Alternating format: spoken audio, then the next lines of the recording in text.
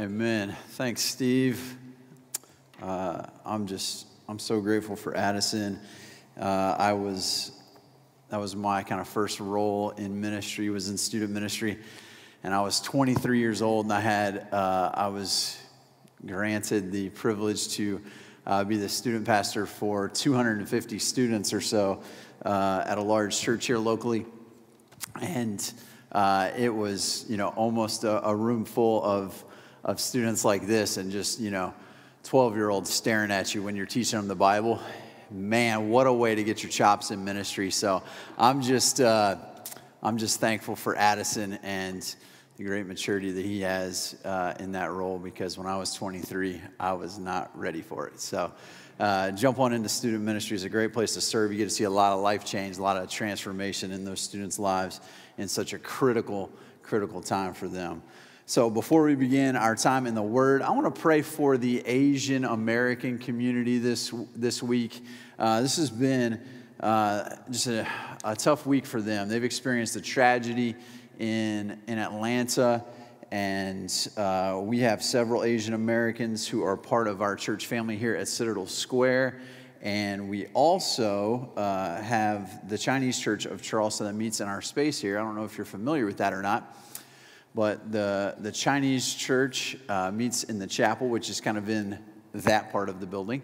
And so they meet in our space. And I reached out to one of their leaders, and he asked us to pray for a few things specifically this morning. And he mentioned these things. He said the families of the victims. He said the strength for the Asian community, as many are alarmed over increased hostility toward the Asian community. And then to fix our eyes on the Lord as we grieve with those who are grieving and love our Asian neighbors well. Would you guys pray with me? Father, we thank you, God, that we are created in your image. And no matter what the pigmentation of our skin is, or the dialect of our culture, God, we are created in your image. And Father, we pray for the families of these victims who endured these tragic events this week. We pray that you would give them a refuge and a peace and a comfort in this season like they've never known before. God, we pray that you would strengthen the Asian community. God, as we find rest and comfort in you alone, we also find comfort in our brothers and sisters, and we pray that they would do so, that they would be with one another and be able to encourage one another, and pray that God, as we interact with our Asian American friends, our Asian American brother and sisters, God, that we would be sensitive to this season. God, you would tear down any barriers, or God, just any unawareness that we have about lack of sensitivity in our hearts, and pray that we would be able to love our Asian neighbors well in this season. God, we give you thanks for them, and it's in Jesus' name that we pray. Amen. All right, so turn in your Bible. I love hearing those pages. The Bible's there in front of you. Turn in your Bible to Revelation. Turn to Revelation. I'm not going to be preaching from Revelation. Some of y'all looking up at me pretty weird, because Tim already told you where I'm going to be preaching from, right? So I'm not going to be preaching from Revelation, but I figured it would be a good reference point, because we've been there for the last several weeks. If you're just joining us, we're taking a couple weeks of a break from Revelation, where we've been working through. But Jude is the book right before the book of Revelation, and so we're going to be in those last two verses of Jude. And I know what you're thinking. Steve grew a beard and got a lot better looking in just a week. But no, my friends. No. I'm not Steve. My name is AJ. I'm one of the pastors here at Citadel Square. I'm the other bald one. And I say that because almost every Sunday with the masks, people just see me as another bald, tall head, right? That sits up here and is a pastor. And so I get props on the sermon every week. And I just say, thank you. What a powerful text it was. Thank you, my friend.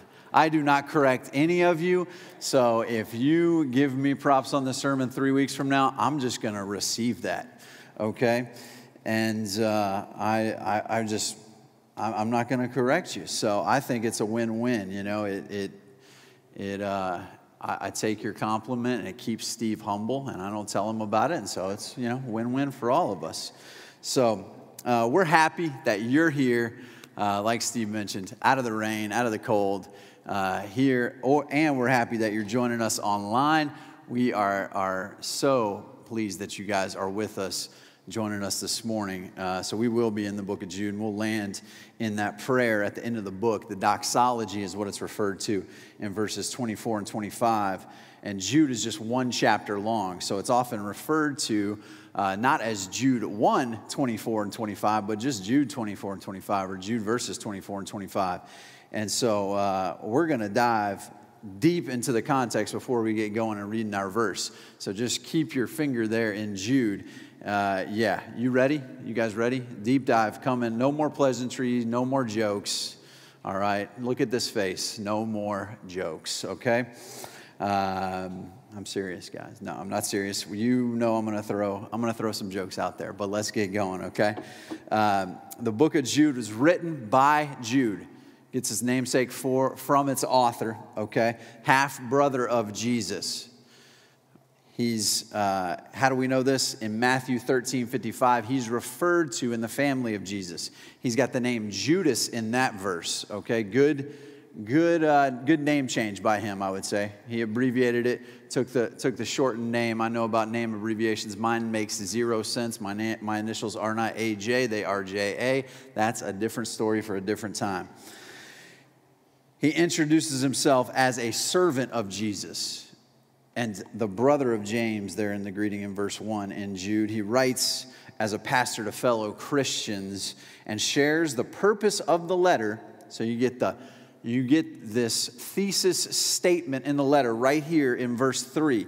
He says this, "Beloved, although I was very eager to write to you about our common salvation, I found it necessary to write to you appealing to you to contend for the faith that was once for all delivered to the saints." I hope you notice my inflection on the word contend. Did you see it there? That's what this letter is all about. Contending for the faith. Jude refers to Christians, to the Christians he's writing to, as those who are called, loved, and kept throughout the book. He's calling those believers to arms as they contend for their faith. That word in some translations has an intensifier. It says earnestly contend. How do we know that? They get that intensifier from the Greek prefix epi that is there. And then the word for contend is where we get our words agony or agonize. He's communicating that there is turmoil present in him, Jude the pastor, to these people because of those who have crept in and perverted the grace of God that we see him mention in verse 4 there in your Bible. These teachers have come in and began teaching a gospel different from the true good news of Jesus. He's contending against these apostates or false teachers. When I think about contending, what comes to mind for you? Of course, for me, if you know me at all, I think about a sport, right? So I think about a sport. I think about some kind of sport that gets the lungs just burning, gets the lactic acid going. Kind of different than any other sport where you got to push through, you got to endure. And the sport that most brings that to mind, just most easily, I would say, for me that I've actually participated in was high school wrestling. It's a sport that almost prepares you, I feel like, for military. It's crazy. It's when I went out for wrestling, when I went out for football, baseball, there were cuts. You would get cut. The team would get dwindled down to 60 kids for football, 15 for wrestling. First day of wrestling practice, they say, "Don't worry about it. No cuts." We're like, okay, that's cool. And they're like, the conditioning will make you cut yourself. You will be cut from the team, but based on the conditioning. It's that hard, okay? So I see this same level of contending nowadays when I watch the UFC, mixed martial arts, right? You can see it on a person's face when they simply don't want to contend, when they simply don't want to be in there anymore, when they don't want to be in the cage anymore with that other person that's across the cage from them. They quit without actually throwing in the towel. To be able to contend, every MMA fighter has to have one thing. What is it? Is it the gloves? You got to have gloves. No, it's not the gloves. Is it the walkout song? You got to have music, but some don't, but it's not the music. Is it the shorts? Although they do wear shorts, please wear shorts, right, when you fight. It's not the shorts. It's not even the perfect game plan for their opponents. It's not even the best trainer or coach in your life has ever started to crumble. And maybe that is a current reality for you today. Maybe it's your marriage. Maybe it's your integrity. Maybe it's your family or your academic pursuits or your career. Then you know just how important hope is. You see, Jude is talking about hope for something slightly different. He's talking about saying we need to contend for a supreme part of our lives. All those other integral part of our lives are very important to us. But he's saying there's a supreme thing in your life that you must contend for that informs all those other areas. He says we must contend for our faith, for the truth of the gospel of grace. In the first 16 verses of Jude's letter, he tells us, his reader, why they should contend for the faith. And then in the last several verses of the letter, he tells us how to contend earnestly. So he starts with the why and then instructs them on the how. And we find this beautiful doxology at the end of the book. A doxology is a pause, a song, a hymn, a prayer to glorify the name of God. And here is the doxology from Jude and our text today. It says this: "Now to him who is able to keep you from stumbling and to present you blameless before the presence of his glory with great joy. To the only God, our Savior, through Jesus Christ our Lord, be glory, majesty, dominion, and authority before all time, and now and forever. Amen." Would you all read that with me as we read it one more time? We're going to read it together. You ready? "Now to him who is able to keep you from stumbling and to present you blameless before the presence of his glory with great joy. To the only God, our Savior, through Jesus Christ our Lord, be glory, majesty, dominion, and authority before all time, and now and forever. Amen." So off the heels of just looking at our text, let me pose a question that I think you may want to write down or jot down in the notes app of your phone if you're a note taker with us, and it's this: if God is not able, then what hope is there? If God is not able, then what hope is there? So here we have a book about earnestly contending for the faith, and it finishes with this text. These verses are not an appendix to the preceding 23 verses. No, they are not the pre-populated signature that pops up in your email automatically, sent from my iPhone, right? They aren't that kind of salutation. These verses are actually the climactic point of this letter. A lot of times we'll see that happen in the middle of a book, in the middle of a movie, in the middle of a biblical letter. But here it happens at the end. The climactic point of this letter, here at the end in verses 24 and 25, this doxology has been a bedrock of my prayer life. Many of the services, like I mentioned, I did student ministry for a long time. Many of the services that I led, we would recite this prayer as our doxology, as our benediction at the end. It's just been a prayer for me that has gripped me for quite a long time. Some even refer to it as the most beautiful prayer in the New Testament, as the most beautiful doxology in all of the New Testament. And so we start with our text there saying, now to him. I love this phrase.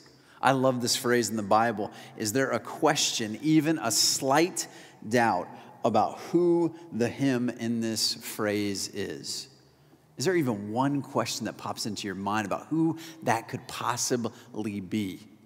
One theologian says, when you think about God, what comes to mind is the most important thing about you. When you see that now to him, there's no question about who that him in this text is.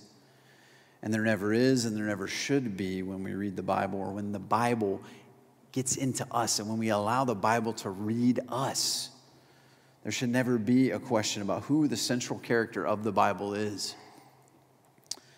Or even when you or I look at our own lives, when we think about our own purpose and vision for our own lives, our own calling, our own meaning for our own lives.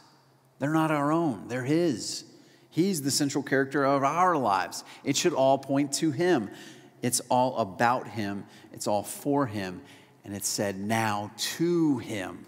I love the way we start here. A few other New Testament doxologies that you might be familiar with come from Romans and Ephesians. There's one in Ephesians 3, 20 and 21 that starts like this. It says, now to him who is able to do far more abundantly than all we ask or think. Romans 16, 25 through 27 says, now to him who is able to strengthen you according to my gospel and the preaching of Jesus Christ. This is about him. And this him is God.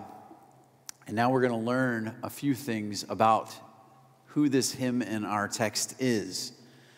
If you're taking notes, you want to write down the two major points of the passage here. It's that God, number one, God is able. God is able. And number two, God is glorious. So we see right after now to him, it says, who is able? Now to him who is able. So these apostates, these false teachers who've come in, brought in a message that could potentially stumble, cause these people to stumble. But Jude says they are no match for God. God is able. You see, in the Ephesians doxology, Paul gives praise to God who is able to do far more than we could ever ask or even dream of. He is the God whose grace no man has ever exhausted and on whom no one can claim ever being too much. Here, Jude offers his praise to the God who is able. So what do you do with this? Uh-oh, you're thinking application already? We're getting to lunch quick, right? Not yet. I'm just going to throw an application right at the beginning, right in the middle here. All right, application already, yes, sir. You rest in this. You rest in this. Now to him who is able, you can rest in it. He is big, I am not. Right? He is God, and I am not. He is able when I cannot. Remember, these are people who are contending for the faith. What's Jude doing? He's giving them hope.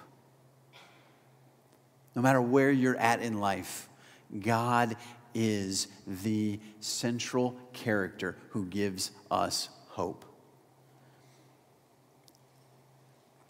Praying with my daughters around bedtime, we have enacted some application of this passage to just, the tendency is to begin by saying, all right, what are we praying for? What are we praying for tonight? That Greta would have good dreams. That's her go-to. That's my middle daughter. She's ready to go.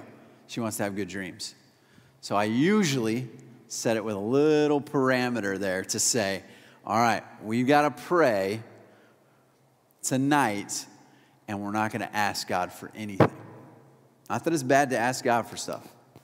We're just going to pray tonight, and we're going to pray about who God is. We're going to pray about God's character. We're going to pray about what he's done. We're not going to pray by asking God for anything. We can do that tomorrow, girls. And so it just like, I can see my girls like melting. They're like, it's like a rewiring of their brain. Because that's how we're wired. We're just wired to ask God for stuff. But God has wired us for worship. He's wired us for worship. And we can praise him through just telling him who he is, what he's done, what kind of character he has. So what particular thing is Jude zeroing in on that only God can do? Glad you asked. Let's look at the text and see. He's going to tell us that God, this him, now to him who is able to keep you from stumbling. All right, so God can keep us from stumbling here on earth. Here, Jude is talking about the faith. Remember, he's talking about contending for the faith.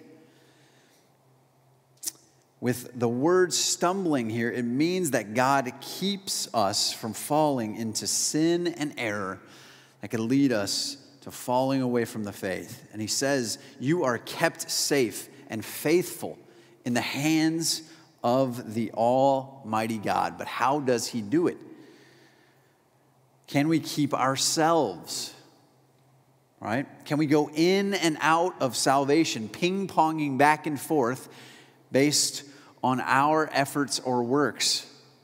That's a big debate.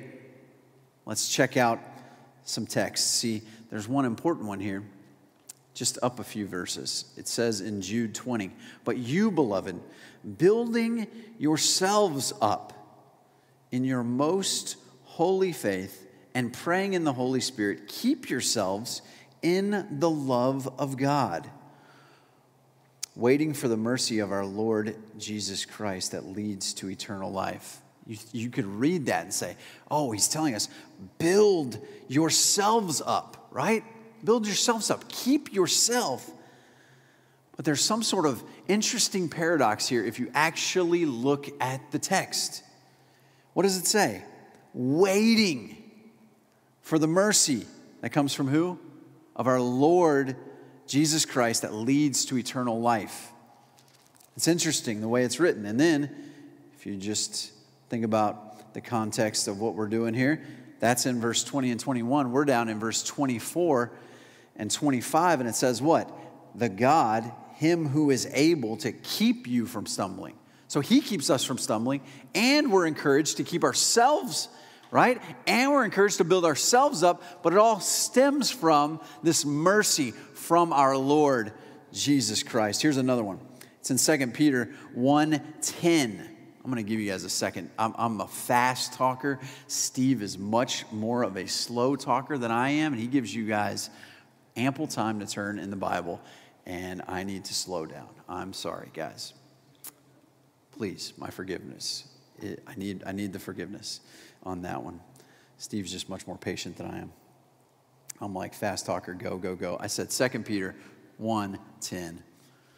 I'll let you turn there. When you get it, say got it for me so I know you're still awake and tracking along on this rainy morning. All right. Here we go. Therefore, brothers, be all the more diligent to confirm your calling and election. For if you practice these qualities, you will never fall. It's easy to look at that and say, okay, we got to practice these things, right? We got to be diligent. Who called you? Who elected you? Who loved you when you were unlovable? Who called you into the love of God? God himself through our Lord and Savior, Jesus Christ. chose us before the foundation of the earth. Philippians, this is a famous one, Philippians 2, turn there. Philippians 2, 12 and 13. Here's another one.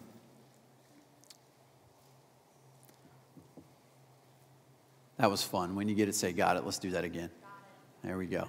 You guys can tell I used to preach to 12 to 18-year-olds. Can't you? Can't you? Y'all can smile. Let's go. Let's go. All right. Philippians 2, 12 and 13. Therefore, my beloved, as you have always obeyed, so now, not only as in my presence, but much more in my absence, work out your salvation with fear and trembling. That's where most people end it, right? But keep reading. Here we go. For it is God who works in you both to will and to work for his good pleasure. Right? God doing the work here empowers us to do this work. He's the one who keeps us even when we can't keep ourselves. So which is it? Because he is working in me, I can work it out. Because he's working in me, because he's already at work in me, because he was at work in me before I ever knew him. He was ordaining and aligning things in my life, and I'm thankful for that. Are you amazed that you're a Christian here? If you're a believer, if you've trusted in Christ today, are you amazed at that? If you haven't trusted in Christ, if you're exploring Christianity, if you're checking us out, seeing what church is about, wanted to go to the church that doesn't have an open lobby that's closed, welcome. We're doing some construction. We're glad you guys are here. But if you're a Christian, are you amazed that you're a Christian? I'm amazed that God saved a 19-year-old boy named A.J. Rankin. I'm amazed at that fact. Because I knew me. I knew who I was. And he did so before the foundation of the earth. Are you amazed that you're still a Christian?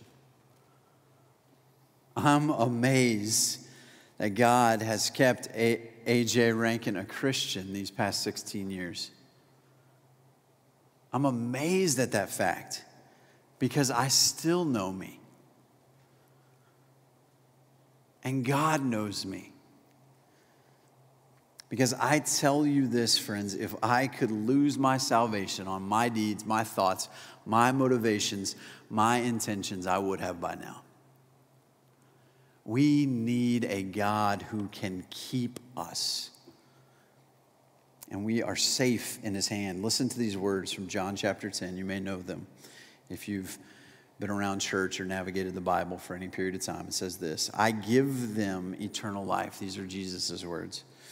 And they will never perish, and no one will snatch them out of my hand. My Father who has given them to me is greater than all, and no one is able to snatch them out of the Father's hand. I and the Father are one. So now to him who is able to keep you from stumbling, here's the second part. Here's the second thing God's able to do. He's able to present you blameless before the presence of his glory with great joy. God's able to present sinners blameless. AJ, this seems like another conflicting thing here. We got to keep ourselves somehow, but it's God who's keeping us, right? We know we're sinners, but we're declared blameless before the presence of God. That seems like friction. Seems like a contradiction of sorts. No, friends. No contradiction here. Listen to these words from Romans chapter 5. But God shows his love for us in that while we were still sinners, Christ died for us. Since therefore we have now been justified by his blood. See, this is a legal thing that's happening here as we stand blameless before the presence of his glory. Justified by his blood. Much more shall we be saved by him from the wrath of God. For if while we were enemies, we were reconciled to God by the death of his Son. Much more, now that we are reconciled, shall we be saved by his life. More than that, we also rejoice in God through our Lord Jesus Christ, through whom we now have received reconciliation. If you are a Christian, if you have trusted in Christ, if God has given you new life in Christ, if you've been born again, if you're a new creation in him, you are the bride of Christ. Ephesians 5 paints this picture of God washing his bride with the water of the word. It's a famous marriage passage as well, as marriage is the perfect picture of what Christ does with his bride, the church. It's our only glimpse at that in our earthly story. And so when a groom looks at his bride in the white dress, there's that picture. We often look at the groom to look back. One of my favorite things to do, to see how he looks at his bride. I don't know if when you're at a wedding, I just officiated one last weekend, if what comes to mind for you is that that's the way in which Jesus looks at me. That's the way Jesus looks at his church. Not with stain and blemish, but washed clean by his blood, blameless before him. I love this, the way in which this is said. You see, now to him who is able to keep you from stumbling. The God who can keep you from stumbling down here on earth, get this, he can make us stand up there in heaven. Isn't that a beautiful picture? That God, the God who can keep us from stumbling on earth, can present us, make us stand in heaven. I love the Bible in this way. I just love that God inspired his inerrant word to be written so beautifully that it is almost comical. It's so poetic here in Jude. That image there, that image that Jude is painting poetically. He continues as he says, before the presence of his glory with great joy. We're going to get some more into glory here in a minute, but with great joy. This is what heaven will be like. Now, I know I preached a while ago about clapping. Y'all almost had it, I heard, on that first song, right? It was like 30 seconds. We're starting to clap after songs, right? That's good. That's good. Give yourselves a round of applause for that. We're loosening up a little bit, right? Even this half-heartedly clap right now is awesome. Y'all better loosen up a little bit, because I'm telling you, I think heaven is going to be joyous. It's going to be joyful. It is going to be joyful. It might even be a little bit loud. Shocker, I know. It might even be a little bit loud, because we have great joy in this text. There's a God that can keep us from falling into snares and traps on earth. And there's a God that with all my stain, all my sin, all my muck that I fall into on my own, he can present me blameless before the throne of God. I'm going to have great joy about that all the rest of my days on this earth and all the rest of my days for eternity. Now, I know things are going to be thrown at me. I'm going to be down in valleys. I'm going to go through hard times, and so are you. But we have a God that can keep us from ultimately stumbling, from ultimately falling. And we have a God that can present us blameless. That's the joy of the presented, but there's a joy of the presenter here as well. There's great joy, and it's reciprocal. You see, God is joyful that his plan that he had before the foundation of the earth, it's unfolded, and he's not surprised. He's not surprised one bit, because he's the Redeemer. He's our Savior, as we'll see here in just a second. And through this series of events, God gets maximum glory. You see, verse 24 is about what God does for you and I. And verse 25 lets you know that what God does for you isn't about you. That's a shocker, I know. And it hurts sometimes when you read the Bible and you realize, right, that you're not the Spider-Man of this text, that you're not the Iron Man of this text, that you're not whatever Marvel guy is your favorite guy, okay? You're not the central character. You're not the Thor. I could go on all day. That's not you. Now to him, right? This book is about God. It's about God. And it says, to the only God, our Savior, through Jesus Christ our Lord. You see, God here is worthy of exclusive praise. There's one God. That's the anthem of the first 5 books of the Bible, right? Deuteronomy 6:4, I believe, to the one God, right? 1 Timothy 5 says that although there are 3 persons of the Trinity, that we have one God. And God is worthy of this type of exclusive praise because it's God whom sent Jesus to the cross. God who sent Jesus here. And God is our Savior. God is our Redeemer. And it's through Jesus our Lord that we would see all glory, be glory, majesty, dominion, and authority. These words are big.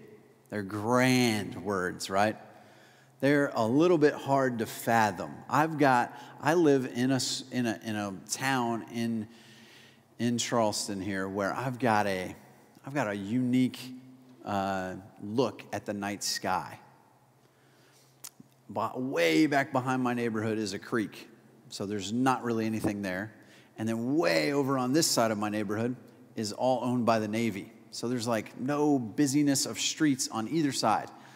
So when you can stand up in my backyard at night, you get to see the stars, almost like you're out in the mountains. It's pretty incredible for that to happen in the Tri-County area. And it's just one of those reminders. It's a Romans 1 type reminder that God's fingerprint is all around us.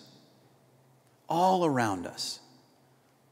And we, like we prayed when we prayed for the Asian community, we are created in his image. Not all dogs go to heaven, right? We, us people, are created in his image. We have a soul. We have a spirit. God has created us with a heart, and we're created in his image. And this is incredible to think about.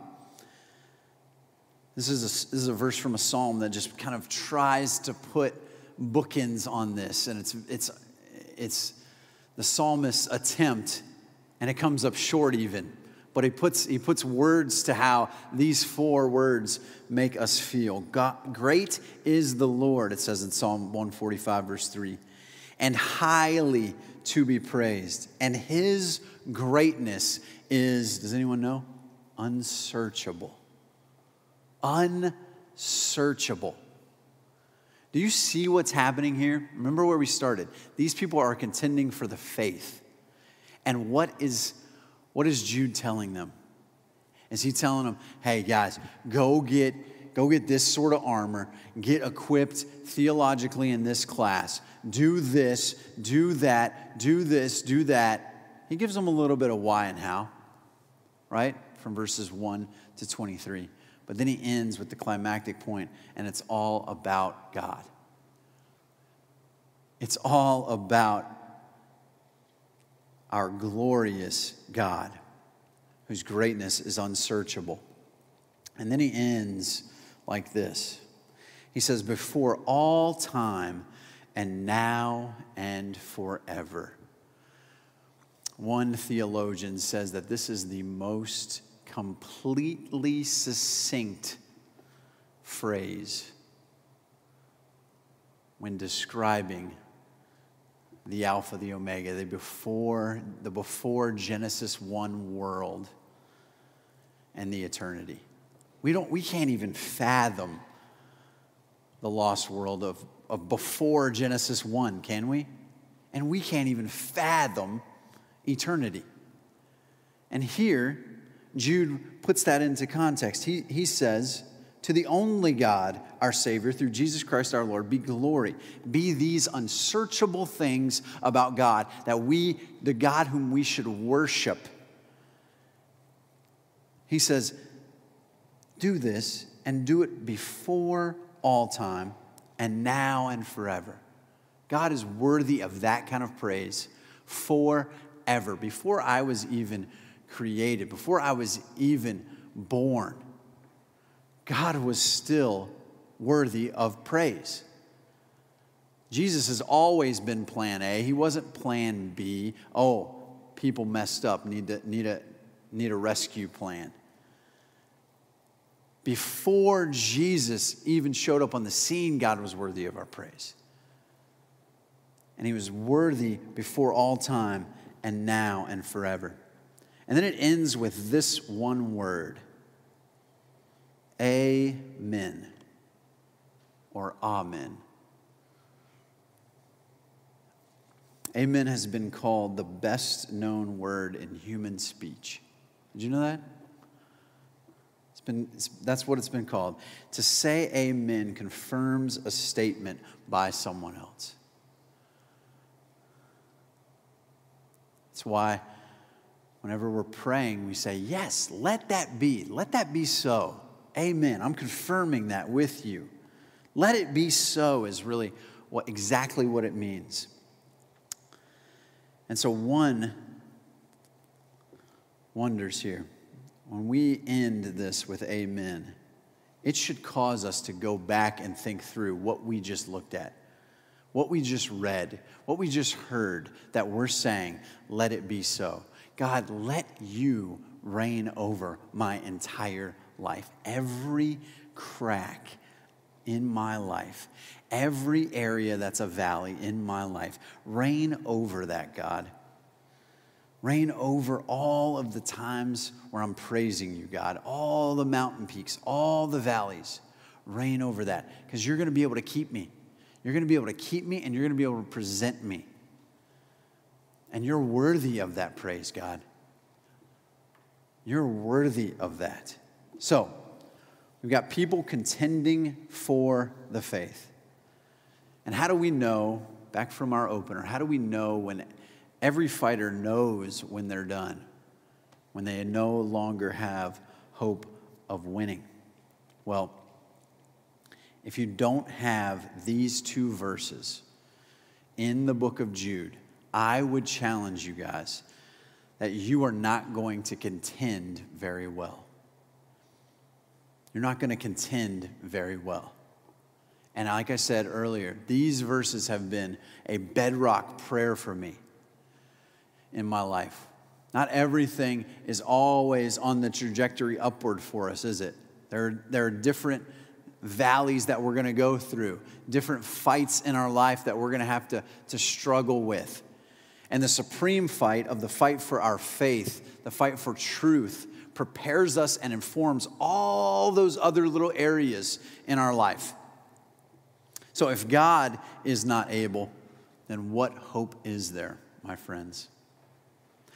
And not just to know God, a God who is able. Not just to know about a God who is able, right? Not just to know some mere facts about him. Not to know that's the God and he is able. Not just to know that. I know facts about George Washington, right? I know facts about Jackie Robinson. I know facts about Steve Jobs, but I don't know them, and they don't know me. I never knew any of them. You see, there's something different here. I can know a God who can keep me. I can know a God who can present me, and God can know me. You see, this God can keep you. He can keep me when we can't keep ourselves. How do we know this? Number one, because God's word tells us so. It tells us so. And number two, we know this because we can know him. Because we can know him personally, and he can know us. You can know him. You can know God through Jesus Christ our Lord, our Savior, today. You can be kept by him forever today. You can have hope that there is an eternity, that there is a forever today. God is able, God is glorious, and there is hope. Let me read our text one more time. Now to him who is able to keep you from stumbling and to present you blameless before the presence of his glory with great joy, to the only God, our Savior, through Jesus Christ our Lord, be glory, majesty, dominion, and authority before all time and now and forever. Amen. See, friends, God is able. He's glorious. And there's hope only in him. He can keep you. He can keep me, even when we can't keep ourselves. My prayer is that you would put your trust in him today, no matter where you're at in your Christian journey, is that you would put your faith deeply and solely in Jesus, who is worthy of our praise. And if you haven't come to know Christ yet, we'd love to talk more with you about it. We'd love to explore what Christianity truly means. And so, again, God is able, God is glorious, and there's hope in him. Let's pray.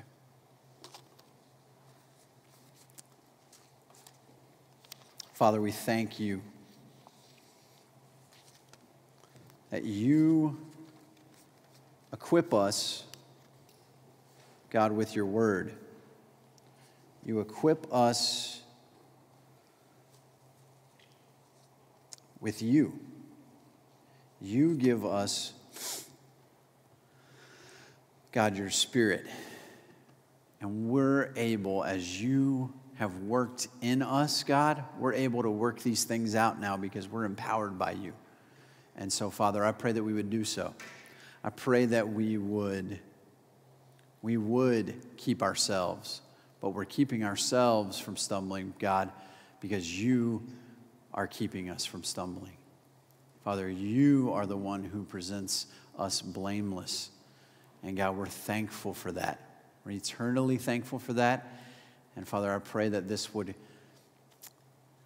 text would be a pillar for us. It would be something that we can go back to when we need hope, when we're struggling, when we're down, when we just need to be reminded of who you are, that we can know you personally, and we can know, God, the unsearchable ends of your greatness and your glory. And it's in your name that we pray. Amen.